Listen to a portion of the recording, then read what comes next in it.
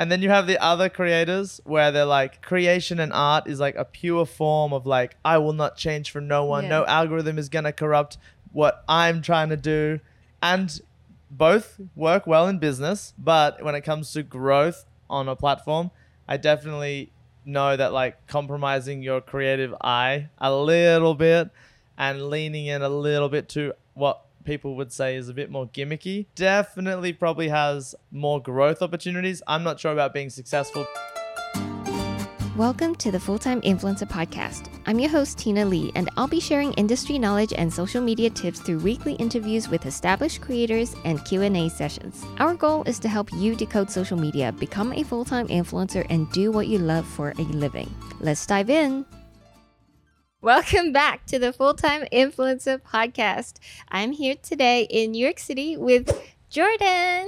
He is a famous TikToker, YouTuber, and Instagrammer, and we're going to talk all about his super interesting life today. Welcome. Thank you. Wow. What an intro. I'm famous. Yes, actually, I had more. So you have 1.8 million followers on YouTube, 3.6 on TikTok, and almost 400K on Instagram. That's about right. Yes. So he is definitely an online personality. And today I have lots of interesting questions for you. Yeah. Okay. Done your research. First of all, we were just on a cruise together with Royal Caribbean. So I saw all of his behind the scenes creating process and how he thinks about creating content. And I think that's very, very interesting to bring up today. So I think we can discuss that first. Yeah. Me and Tina were like, we didn't know about each other. And then I think we followed each other like 6 months ago. Yeah. And then all of a sudden we've done jobs together and now we're hanging out in New York together. So it's come like, it's Full a rapid circle. friendship. Yes, it's a very small circle. And honestly, you're probably one of the most interesting creators I have met. Interesting is like, is that a good word? Is that a bad word? It's a good thing. It's a good thing. Yeah, no. I know there's many interesting people that I've met in my life and I wouldn't say it's a good thing. So, well, first of all, one thing that I think is very unique about you is the way that you don't really plan your content, but you travel really intensely. And somehow you're able to piece together all of the content that you create on the trip. And afterwards, it still looks like it was well planned, like it all pieces together well. So I wanted to ask you about that. Like, how do you go about preparing? Or if you don't prepare, then how do you piece it together afterwards? That process, that is like probably my biggest strength, is being able to pull out a story out of absolutely nothing. And I feel like rapid short form, like I had the dedication to be like, okay, post every single day. So to post every single day, sometimes you just got to pull something out of nothing. So I feel like that's where that came from. It was a very much like document first, create later mindset, because I never really understood what I was going to get into in the day with anything like travel content creation. You know, you go to the place, you can see the things, you can kind of understand the narrative, but if something happens, you can completely change the narrative of the day. So it was very hard for me to sort of like go in with a concept and pre-planned. Yeah. There is one thing that is very interesting about you that I kind of want to share with people listening, watching, is that when Jorden is traveling, no, it's a good thing. When you're traveling, like you have this eye to pick up interesting things immediately. Like you see somebody doing something interesting, you immediately whip out your phone and you start filming really close, like in people's face and stuff, and you capture it. Also, one thing that's really important for your storytelling is the reaction. Because if you watch Jorden's reels, they're very like exaggerated. There's a lot of emotions and really loud. And I noticed like he would do that reaction when he's eating or when he's doing a slide. And that is actually how you are in real life too. But it's a very important part of storytelling that you always remember to incorporate and capture on the spot. Yeah, because that's when you're doing voiceover storytelling, a lot of the time you can lose the engagement of the viewer if it's just a voiceover with overlaid clips. So to sort of break it up and make it feel more lively, I would definitely put like reactionary content in there because it could be like 5 seconds of voiceover and then I can come into the real life setting being like, whoa, or like, even if it's a generic saying, sometimes I even have generic sayings that I'll say in different environments because I'm not sure what the narrative is, but I'm pretty sure I can weave like phrases like, this is incredible, or you're not going to believe what happened next, like into sort of any sort of story. So I have a lot of clips where I'll just say like generic sayings, so Yes. then I can like flow it in so it feels more planned than it actually is. So Yes, that's one yes. tip. But yeah. So then, and then a lot of the times the intro, like the hooks, either if I know like halfway through the day, I'm like, oh, okay, I know what this video is going to be. I'll film it on site. But then the other half are just like in a completely separate place around the world or in my hotel room or something. Right. So the hooks, you can see like sometimes I'm filming in an area that's completely different to where the story is being told. And that's Yes. just because, yeah, I'm making up the hook and the narrative after. So Actually, that's a really great point that you brought up. And this is a little bit granular, but how you talked about the hook, that you actually think about it beforehand. And when you're there, you're like, oh, this is a good framing. Like it makes for a good hook. I think most people, when they're creating short form video, a lot of people don't think about already planning for the hook. And then they leave the spot and they're like, oh, like what clip do I use in the beginning? yeah, And the so hook that's is something to do. for me, it's the most important part. If Yeah. you can't like introduce a good, like engaging, like, oh, I want to watch that. If you can't stop people from scrolling, your content's never going to go anywhere. So yeah, I always make sure like I have the hook, and that's why in environment it's usually better. If I'm in Yeah. the environment, the hook is stronger. Yes. But I don't do that very often. It's just like when I really am discerned with the story, I'm like, okay, this is good. Yeah, got it.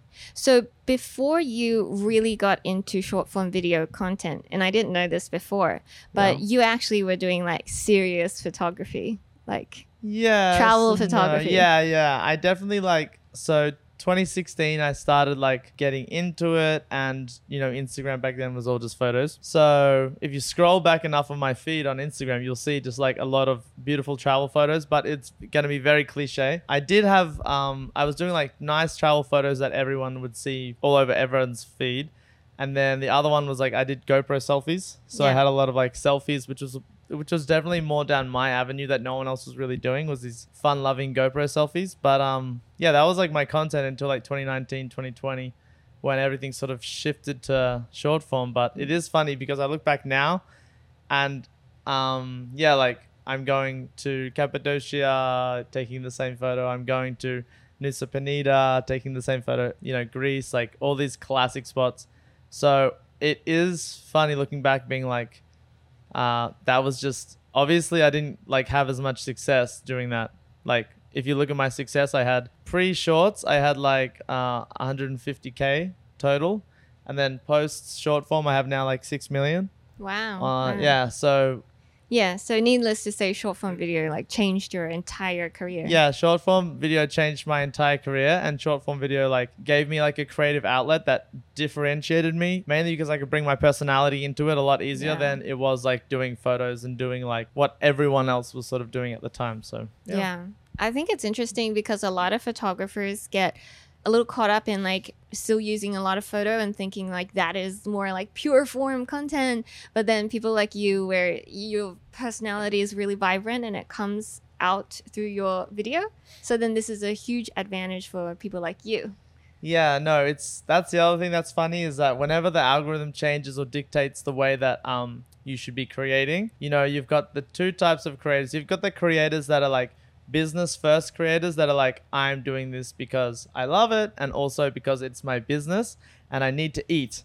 And then you have, yeah, very Tina and me. And then you have the other creators where they're like, creation and art is like a pure form of like, I will not change for no one. Yeah. No algorithm is going to corrupt what I'm trying to do. And both work well in business, but when it comes to growth on a platform, I definitely know that like compromising your creative eye a little bit and leaning in a little bit to what people would say is a bit more gimmicky definitely probably has more growth opportunities. I'm not sure about being successful because success is defined on a number of factors. Yeah. But yeah, from a growth in social media, it definitely helps if you go with the flow of like what's the way the media is changing. So I actually wanted to specifically talk to you about that because I think you have a very unique approach to content. You mentioned that you designed your style of talking to the camera, like selfie, for a specific reason. And it's to minimize your workload and make it very sustainable. So both a selfie, so you don't need a videographer, someone to help you, and also the talking style, voiceover style, so that you can just gather tons of clips and then you can piece it together no matter where you go. Yeah, I guess it's so weird how much we talked that I forgot I told you this stuff. But yeah, I guess I like a selfieographer is what I call it. Is where I'm just like, because I'm solo traveling a lot, I don't want to ever have to be like rely on other people to create my content. So yeah, I just make sure that one, it's also good for personal brand. Yes. Just to keep your face in the initial frame. But also, yeah, it's just like it makes everything so much from a workflow very smooth because I don't have to be relying on other people. It's just on me. And yeah, and then also with the voiceover, it makes it easy to sort of like, you know, you don't have to be as planned. Yeah. You can just sort of like, so I can be more reliant on myself and less planned. So it's not so stressful as it could be. But yeah. And that's a good lesson on branding as well, because you have your what the heck orange hat and always just like a, I don't know, what is this, like ripped t-shirt that you're wearing I'm not everywhere. sure I'm not sure that's a brand. That's sort of just me being me. A t-shirt is your brand. Like I haven't seen you wear a button down. Yeah. But then it just is so consistent. It's so easy to look this way. And then the cap too, like people will immediately recognize you. Plus, you created these series like Go To Somewhere or Dumb Ways to Die, and you use the same music on your Dumb Ways to Die. Like how many videos is it now? I've done like 120. Yeah, wow, 120 really? of them. Yeah, I know. It's kind of crazy. I made the series, like I have certain series just because, again, the demand of short form can really take a toll if you don't set it up in the right way. So along with me being selfie oriented and then also having the voiceover rather than trying to plan everything, along with that, then I have the series like 3 Foods to Try, Dumb Ways to Die, answering traveler like people's questions to go to certain places. And then I have sort of like my favorite and the best form of content is the unique travel stories, but they're very few and far between. Like maybe once or twice every trip I'll find like a local that's doing something really cool, and they're like the best form of short form.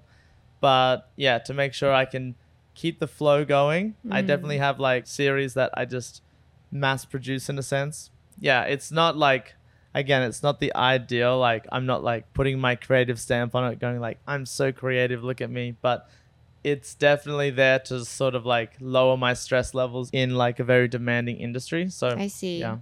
Do you ever feel like you're not creatively fulfilled for this reason? A little bit at times, but my creativity comes out in so many different ways that probably That's true though. are seen and is not seen, even just through socializing and stuff. Like I just feel like I don't necessarily right now in my life need to dedicate a bunch of time to the really unique, artsy, creative stuff that I would like to create that the masses just will not even understand. They'll be like, this is just, I don't get it. But like, you know, because art is very like, it's very subjective. So, but I do feel like I have a lot more time to do that.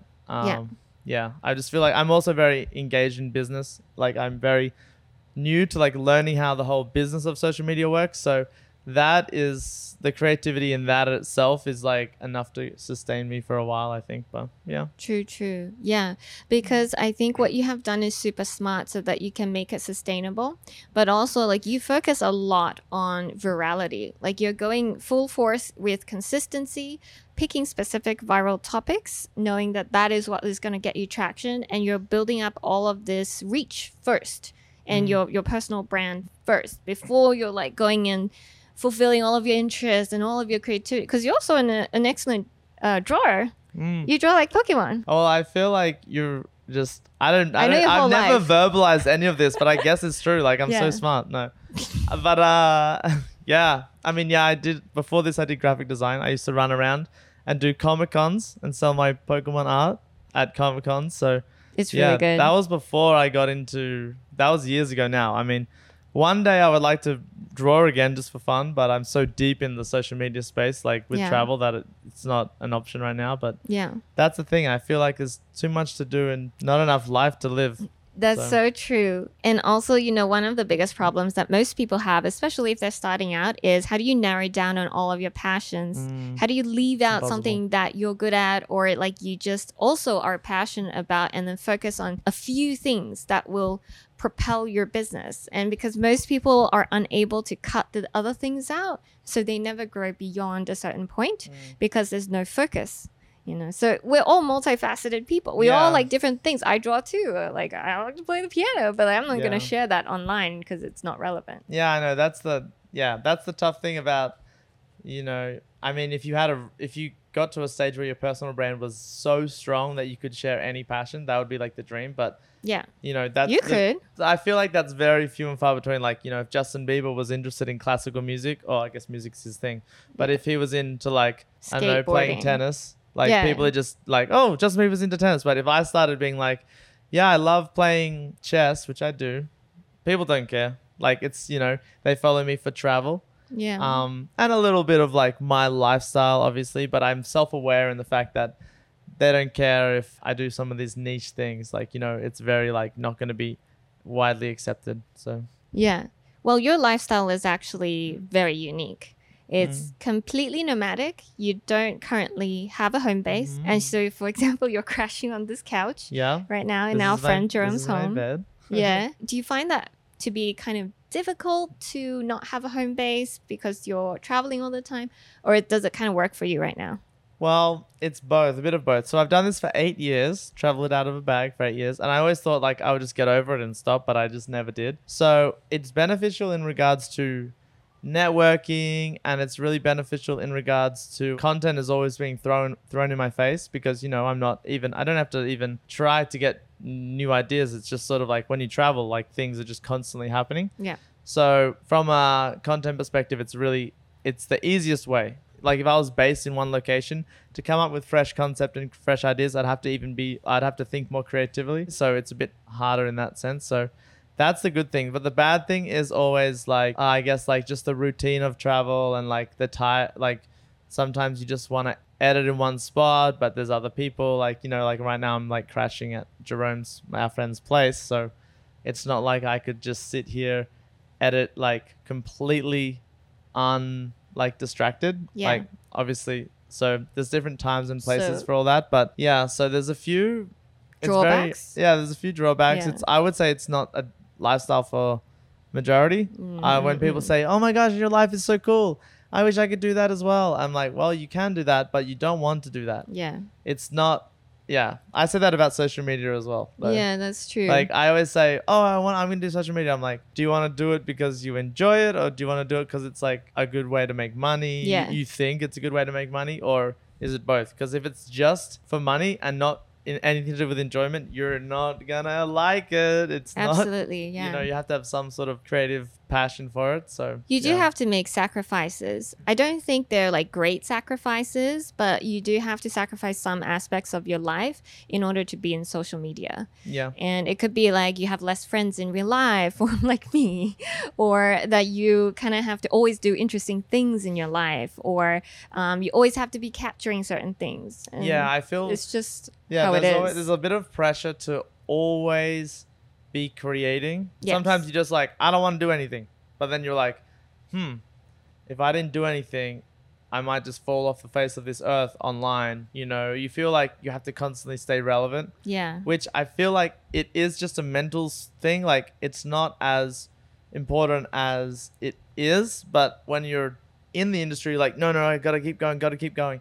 But if you did take like a 3-month break, I do feel like it's not as detrimental as it should be, but it's hard to tell yourself that once you're completely in the industry. So yeah, you can come back after a long break. We've been in this industry for years, and I've seen a lot of people like take long breaks and then they come back and they make a comeback, etc. So I do think it's definitely possible, and if you have to, then you should prioritize. You know. I mean, mental health is always the most important thing. For me, it hasn't affected. You have no mental health problems. Not to my knowledge yet. Like, I don't think it's had a negative impact on my mental health, but I know like many people in my industry and many of my friends, like it really does have an impact. So you have to like manage that as well. But that's like any job, you know. There's always pros and there's always cons. So I noticed a pattern among some of the most successful creators. And I think one of the things that they all have is like obsession. It's not so much like they have discipline. They don't necessarily have like the best habits or anything, but they are just obsessed with what they are doing So and what they're obsessed. creating. Like Yeah. to me, you're obsessed with like virality. Do you think that's I true? like figuring it out. Yeah. And like when I can figure it out and a video goes like viral, then I'm like, okay, figure it out again, figure it out again. Like right now I'm in a little bit of a slump where all Oh, my yeah? views, all my views are like, I had a bit of I had a nice summer. You know, when you have a nice summer, a bit more relaxed, I'm hanging out with friends, I'm not really focused on creating. So instead of posting, let's say the last 2 months, I've probably posted 30 instead of 60 videos. So it's like very much like half the posts. So yeah, then the views are a little bit down, everything's a little bit down, and I'm like, okay. But that's sort of like, it doesn't really upset me. It just makes me go, okay, like, let's figure it out. You know, let's look at the analytics and like, where it's going wrong so we can try and get back on top. So it's not necessarily like a bad thing, but it's like the next step. What's the next step to like pivot to keep going? So how do you figure out what goes viral? Like how do you train your like senses? Yeah. Because I notice when we're together, you see something, you're like, oh, that's viral. Yeah. And you just point it out immediately. Like, how do you know? Well, unique is one thing. That's always if you have a unique angle. Or if you can clickbait something and it's actually true. Like if I saw, I don't know, let's say I saw a frog flying, you know, you laugh, but if you saw a frog flying, you know it's viral. Yes.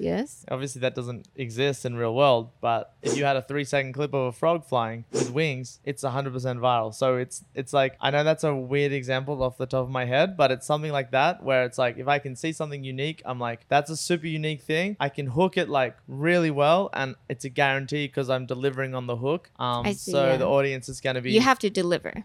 Yeah, like if I did a hook and said, guess what, guys? I just saw a frog flying. Everyone is going to stick around to watch that video because they're like, there's no way. If I don't see a frog flying and it's complete trash, which it would be because that doesn't exist, the video is just going to be like, it's not going to go very well. But if it does, it's going to be shared. It's going to be monetized. Like everyone's going to want it. Like they're going to share it all over the internet and share it with their friends because it's like a phenomenon. So yeah, that's so sort unseen. of how that's how I see it. And then along with that, it's just good storytelling, short form storytelling, which is fast paced, keeping you engaged and keeping that watch time high is very important. So if you can get like, when I look at the analytics of a video, if I have like 95% watch time, usually even if it doesn't go viral, because they don't always kick off, but if I see 95% watch time, I'm like, well, I did the best I could do with that video.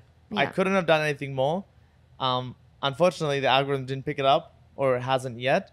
But if it's 95%, then I'm like, well, I did as best as I can do. But if it's like 70 or 60%, then I go, okay, this was way too long. Like this video was 30 seconds. It should have been 18.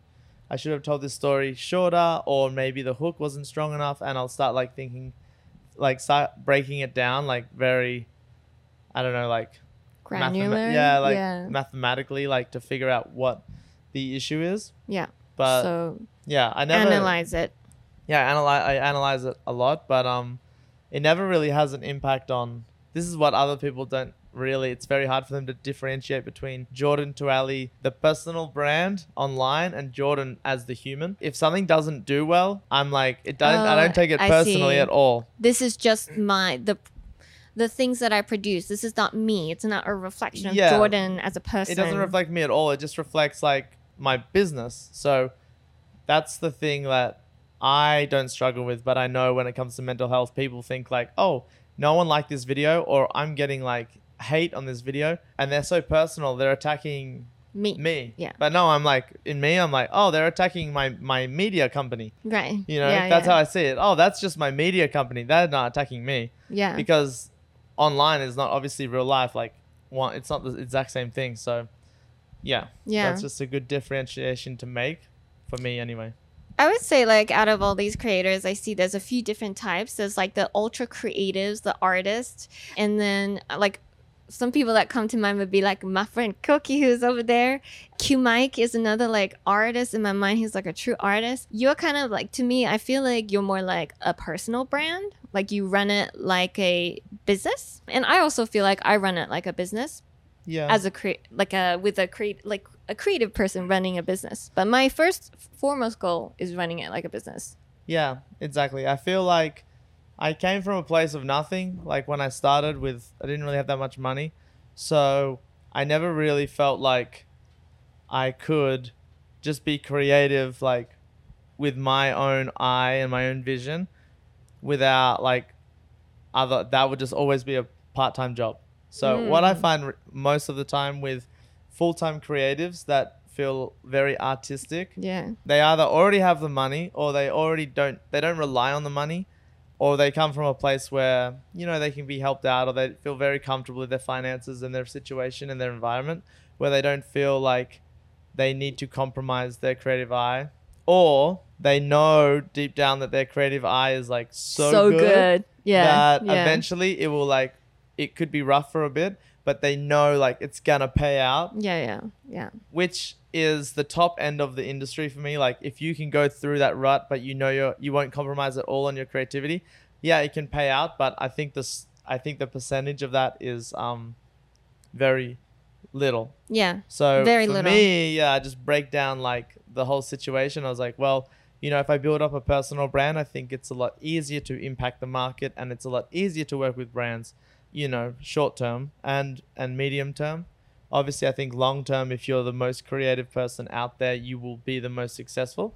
But for me, I decided to, you know, take a little bit of a different route because it was the only way I could see myself thriving in the industry. I think you have to have so much self-awareness as a creator to know, like, are you really creative, or are you more like an executor, or are you more of a business-minded marketer? And none of these are bad. They're all good in their own way. If you can have a little bit of everything, then you can really excel in this field.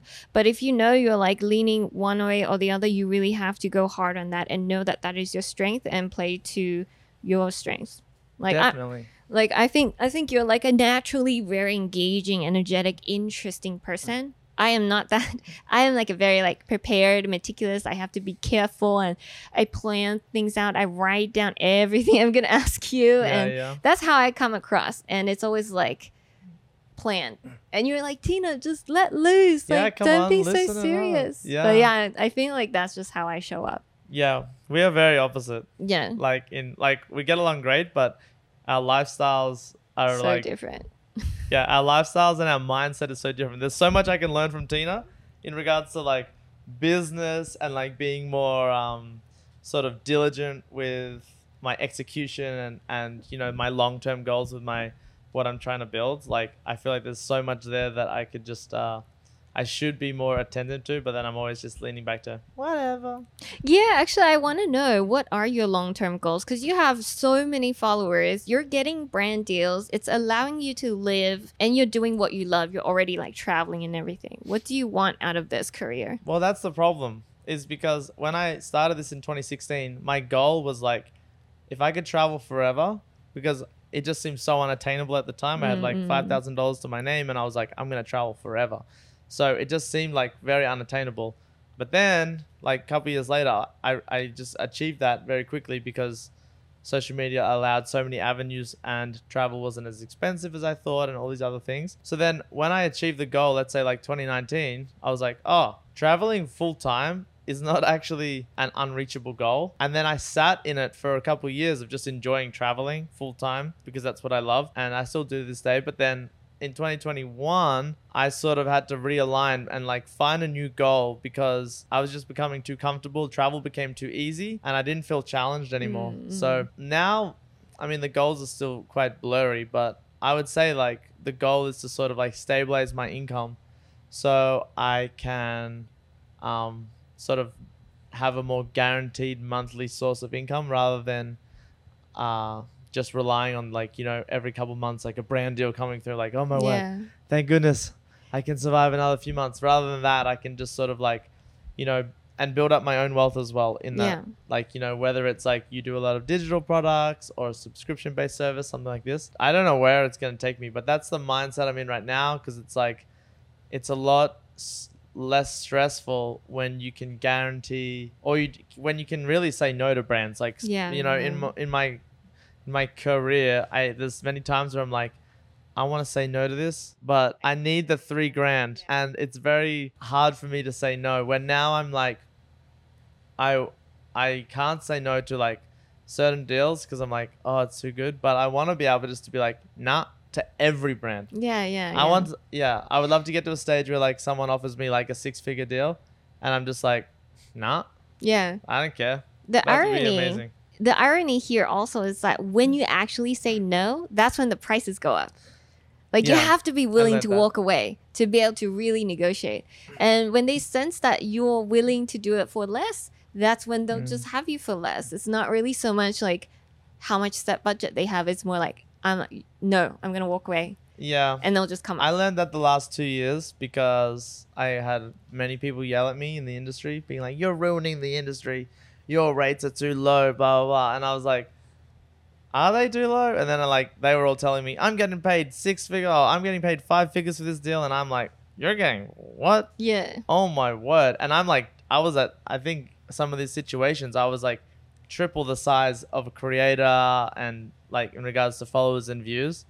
And I'm like getting paid 3 times less. Right. So then I'm like, really? Wow, that's yeah, a big yeah. difference. Like sometimes, like there was one specific gig where I was getting paid like 3.5, 4 grand, and other creators were on like 15, 20, and I was like, I mean, no. I'm not saying I'm like I was better than them in any sense, but I was definitely on their level of those. And I was like, wow. And then I reread the email of when I was offered, and I didn't even really do any like, I want this and back and forth. I was just like, yeah, whatever. Like literally, the email is just like, yeah, that sounds good. I'll do that. Like I just like, yep. And yeah, but it comes from a place of like, I really wanted to hang out with my friends in that country or whatever it is. So now I'm trying to say no, and you know, it's working, but it's still hard. I don't know. Like it's so hard to say no when you just like you love what you do. Yeah. And it's a significant amount of money.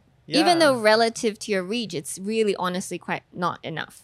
Yeah. Well, that's what everyone keeps telling me. But then I'm like, yeah, I feel like it always gets to a stage where like I hear these mystical deals of like 6 figures, like multiple 5-figure deals. And I'm like, I know that's a thing that people get all the time, but it doesn't come into my life that often. So yeah, I don't know. It's like, I know it's there. I should say no and just wait for it, which I am learning the last 2 years since getting management. I actually got management the last like 18 months. Yeah.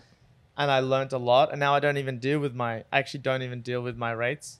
So do they negotiate higher rates for you? Yeah. Like instantly higher rates, less jobs, but more income, which is like honestly better. Yeah. I was like, you know, instead of doing 10 jobs for $3,000 to make 30 grand, I could just do 1 or 2.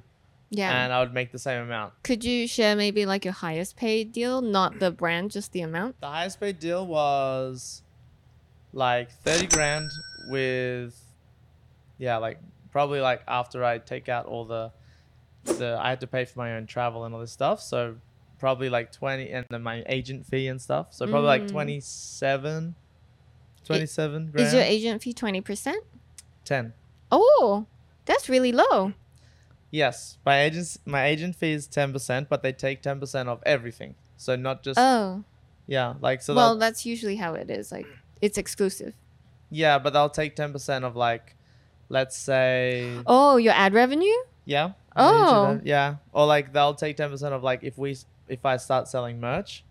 Oh. Yeah. That's, so. okay. But they're also involved in that sort of aspect of it. So it's like right now they're like getting the supplier. They're getting the designers, and they're setting up the website and stuff. I see. So that's worth it. Yeah, it's not like they're just answering my emails. They're very much like involved in my entire sort of like business. Yeah. So it's good because as a one man show, it's like hard to do all of these things. So Yeah. Yeah. And you don't have an assistant or any help or anything. Do you have No. editors? I have an editor that I work with, but again, like, because YouTube doesn't pay me that much, it's so hard for me to invest into like these videos, and like a video could easily be like $2,000 from like traveling, filming and like living that life, and then paying someone to edit it, then editing it myself for a little Yeah. bit. Like all of this could be like $2,000, and I mean, I'm lucky to get back on a long form video For one video? $2,000 for one video? yeah, like a good example That's is the other expensive. day. Well, a good example the other day is I'm trying to move into long form a little bit more. So short form, yeah, it's not so expensive. I edit that all myself. It's Yeah. very easy. But long form, like the other day I did like taking the cheapest flight for 3 days in a row. So I took my friend to help me film. So I paid for our I flights. see. I paid for our flights for 3 days in a row, hotels for 3 days in a row, last minute, car rental, everything. Yeah. That ended up being $1,500. Then I send that off to my editor. It's like another 500 or whatever. So yeah, like just adds up. But yeah, totally. I'm always trying to think like content, like it's long term. It's better to just keep the content flow happening rather than looking at it like an instant return on investment. Yeah. So, yeah. because if someone said to me now, like, oh, if I'll give you 15 really good long form videos, like instantly made, but give me 30 grand, I would go, yeah. Really? Yeah, because I'm thinking like 15 long form, that's like 4 months of weekly content on YouTube. That's very hard for me to create right now. It's my biggest struggle is to keep long form going. So the value of it for me, building the brand, is more important than just like, looking at the revenue of the video and being like, oh, okay, well, I spent 2,000 on it. It got me 200, Yeah. So I'm trying to see a bigger picture, but it's hard because when you just feel like, oh, negative investment, but then I got to remind myself like you're building something bigger than that. Yeah. And you are, because long form will get more loyal audiences, and maybe older audiences, because it seems like your audience is pretty young right now based on the people who stopped you on the cruise. They were all kids, which is really very cute. young. I love it. It's my favorite audience. Like I love, that's the other thing, because there's not many creators that have a very young travel creators that have a very young reach. Yes. So yeah, my demographic, I mean, I still have very much like a mature audience as well, but I do have a lot of kids because of TikTok and YouTube. So I love that I'm like their first introduction into traveling and their first introduction into the world. And a lot of them tell me like, when I graduate or when I get out of school, I'm going to go travel, blah, blah, blah, blah, blah. That's so cute. Yeah, because of your videos, I'm like, oh, yeah, that's so cute. So, yeah. Lots of people came up and asked him for his photos during our cruise, like probably at least six to 8 times throughout just one cruise alone. And they would come over with the phone and be like, excuse me, is this you? Yeah, is this and they're so shy. They forget to even ask for a photo. Yeah. And you're like, do you want and they're the ones that actually ask. There's like, I would say 4 out of 5 don't even have the courage to come up to me. I see. Like they just stare at me and then like they either recognize me from somewhere and Yeah. they're trying to figure out where do I know this person from, or they're just really too shy to like say anything and they whisper to their mom and then their mom comes over and yeah. Mom. Oh, that's so cute. That's know. adorable. It's so good. Well, today I feel like we discussed a lot of things in terms of just the way you think about content and make it sustainable. I thought it was very interesting. Like, obviously, it's not my first time hearing you say all this, but I hope that whoever is watching this or listening to this, that you find it refreshing, that maybe you can learn a different approach from Jorden, because I do think it is very unique out of a lot of the creators that I have met. So yeah, I think with that, we will wrap it up. Thanks for And listening, I want guys. to say thank you so much for sharing like the insights, including, brand deals, rates, and also like how you think about content and virality. Yeah, no, that's awesome. Thanks for having me and I Thank hope you. you learned something. Yeah. Thank you so much for your time, Jorden. Thanks, bye. Thanks again for tuning in to the Full-Time Influencer Podcast. If you enjoyed this episode, share it with someone who could benefit from it. And I'll see you in the next one.